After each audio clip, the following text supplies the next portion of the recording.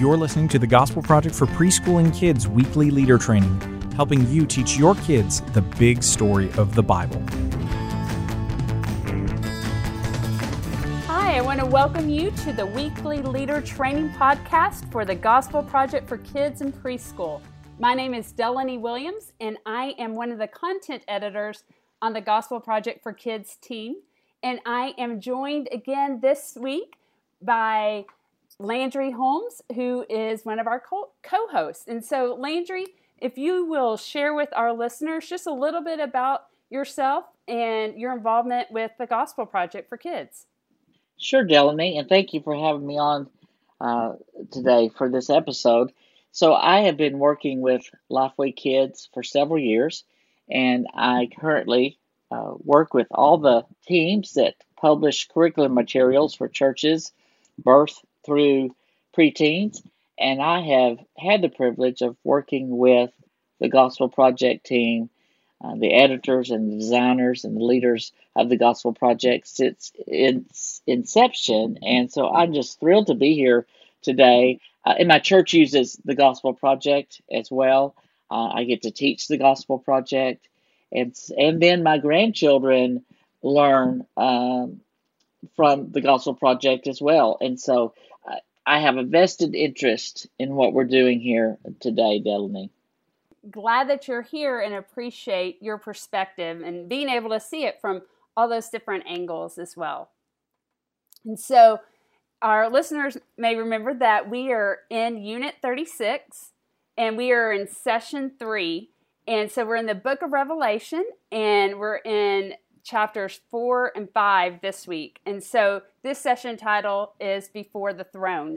And so when we look at the big idea of this session, want to remember that Jesus is King of Kings and Lord of Lords, and that he deserves all our praise, all the praise, and honor and glory. And then one day, all people and creatures will worship Jesus.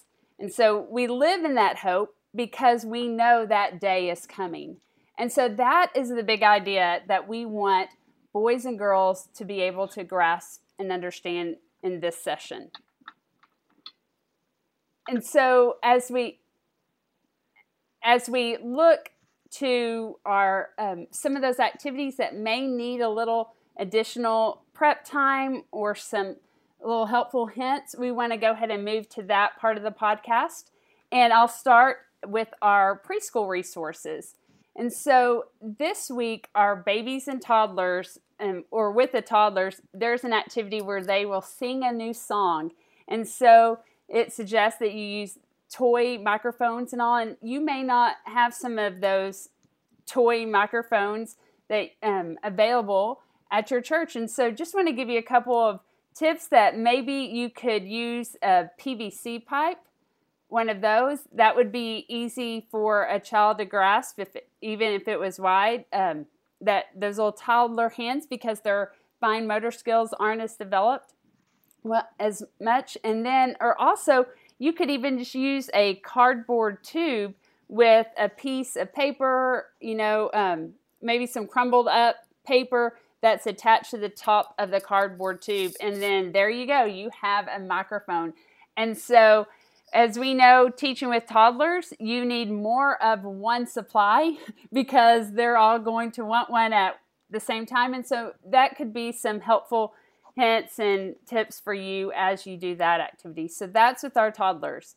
Then moving along to our preschoolers, there is an activity called Dig for Animals and People Figures. So you're digging for animal figures. I want to make sure make that clear. Animal figures and people figures. And so you're going to need sand or rice or whole corn feed for that activity. So that's just a reminder to stop by the store, grab that prior to Sunday. And then also you'll need, want to make sure to have an allergy alert just to notify the parents just in case.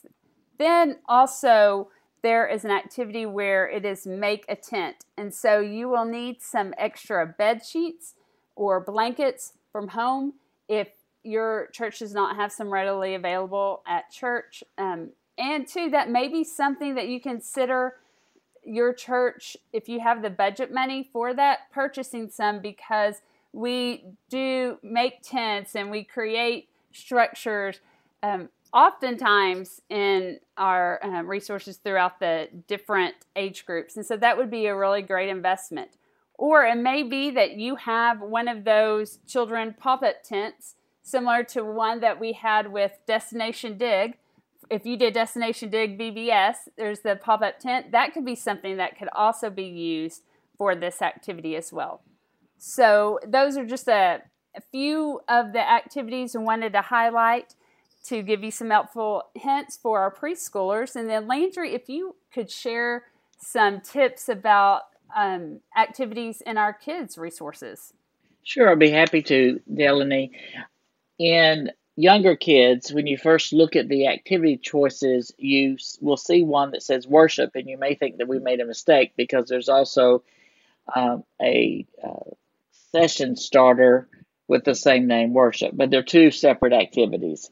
So just, if that gives you pause, just know they're two separate activities. So worship Jesus is one of the younger kids' activities, and it's going to be one that calls for use of musical instruments. And if you don't have musical instruments, you can make some simple kazoos out of paper towel rolls and wax paper. There's just, you can Google some ways to make some homemade musical instruments if you don't have any. You can use a shoebox and rubber bands and make a stringed instrument. But any instruments that you use that might touch kids' mouths, I think it's a given, but especially these days we're more cognizant of spreading germs. Just make sure you thoroughly sanitize any musical instrument that's touched the mouth before and after it's used. I'm a germaphobe, so I'll guarantee you that I would be sanitizing them before, during, after, whenever. But just make sure that you do that just for safety of the kids, and also it'll make people like me happy. And me too, Landry. I was just saying. All right. I'm right there with you. Let's sanitize and clean. Make sure we don't spread any germs. So the kids worship demo group demo is really fun, and it's something that you may have done many times, but it might be the first time the kids have seen it or participated in it. Just make sure ahead of time that you have enough vinegar and baking soda to inflate the balloon. And if you are wondering what I'm talking about, it explains it in the session for kids worship. We'll encourage you, like with any group demonstration, that you do it ahead of time to make sure it's going to work, and make adjustments as you need it so that it'll work. Here's another thing, is that you may want to stretch the balloon ahead of time. So it's a little looser so that it will inflate a little more easily, and is it deflate or deflate? Anyway, go down more easily as well, Delaney, and just follow the recipe. Here's the thing about this group demonstration, as well as others, is don't forget the reason you're doing the group demonstration. We are talking about how Jesus is worthy of worship, and there's a reason that we're having this demonstration, or suggesting this demonstration. We're trying to help kids understand about worship, and this is, you say, well, how can I do that? Well, we give you suggestions in the leader guide to help you understand better how you can take this demonstration and talk about the importance of us worshiping Jesus, how he is worthy of that worship. So just a reminder, because sometimes I get so wrapped up in doing these kinds of things with kids, and they're getting excited about it and helping them understand how it works. But when we see Jesus as he truly is, we really can't help but worship. And one day all people and creatures will worship Jesus. And so when you do this demonstration, the balloon has to inflate when you put those elements together. Well, as believers, when we see Jesus, we can't help but worship him because of who he is.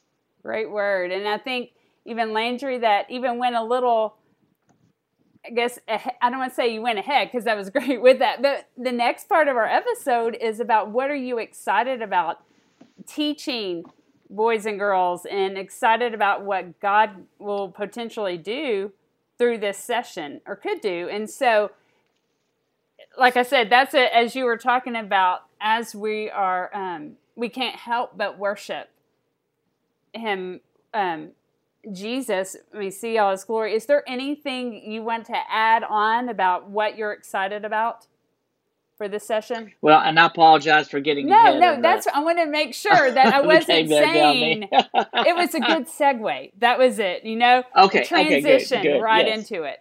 That was All planned, right. There we go. Yeah. Yes, Leah. Wink, wink. Well, I was also thinking about how girls, especially younger girls, get all excited about things that have to do with princesses and royalty and all that. And so we're talking about the throne.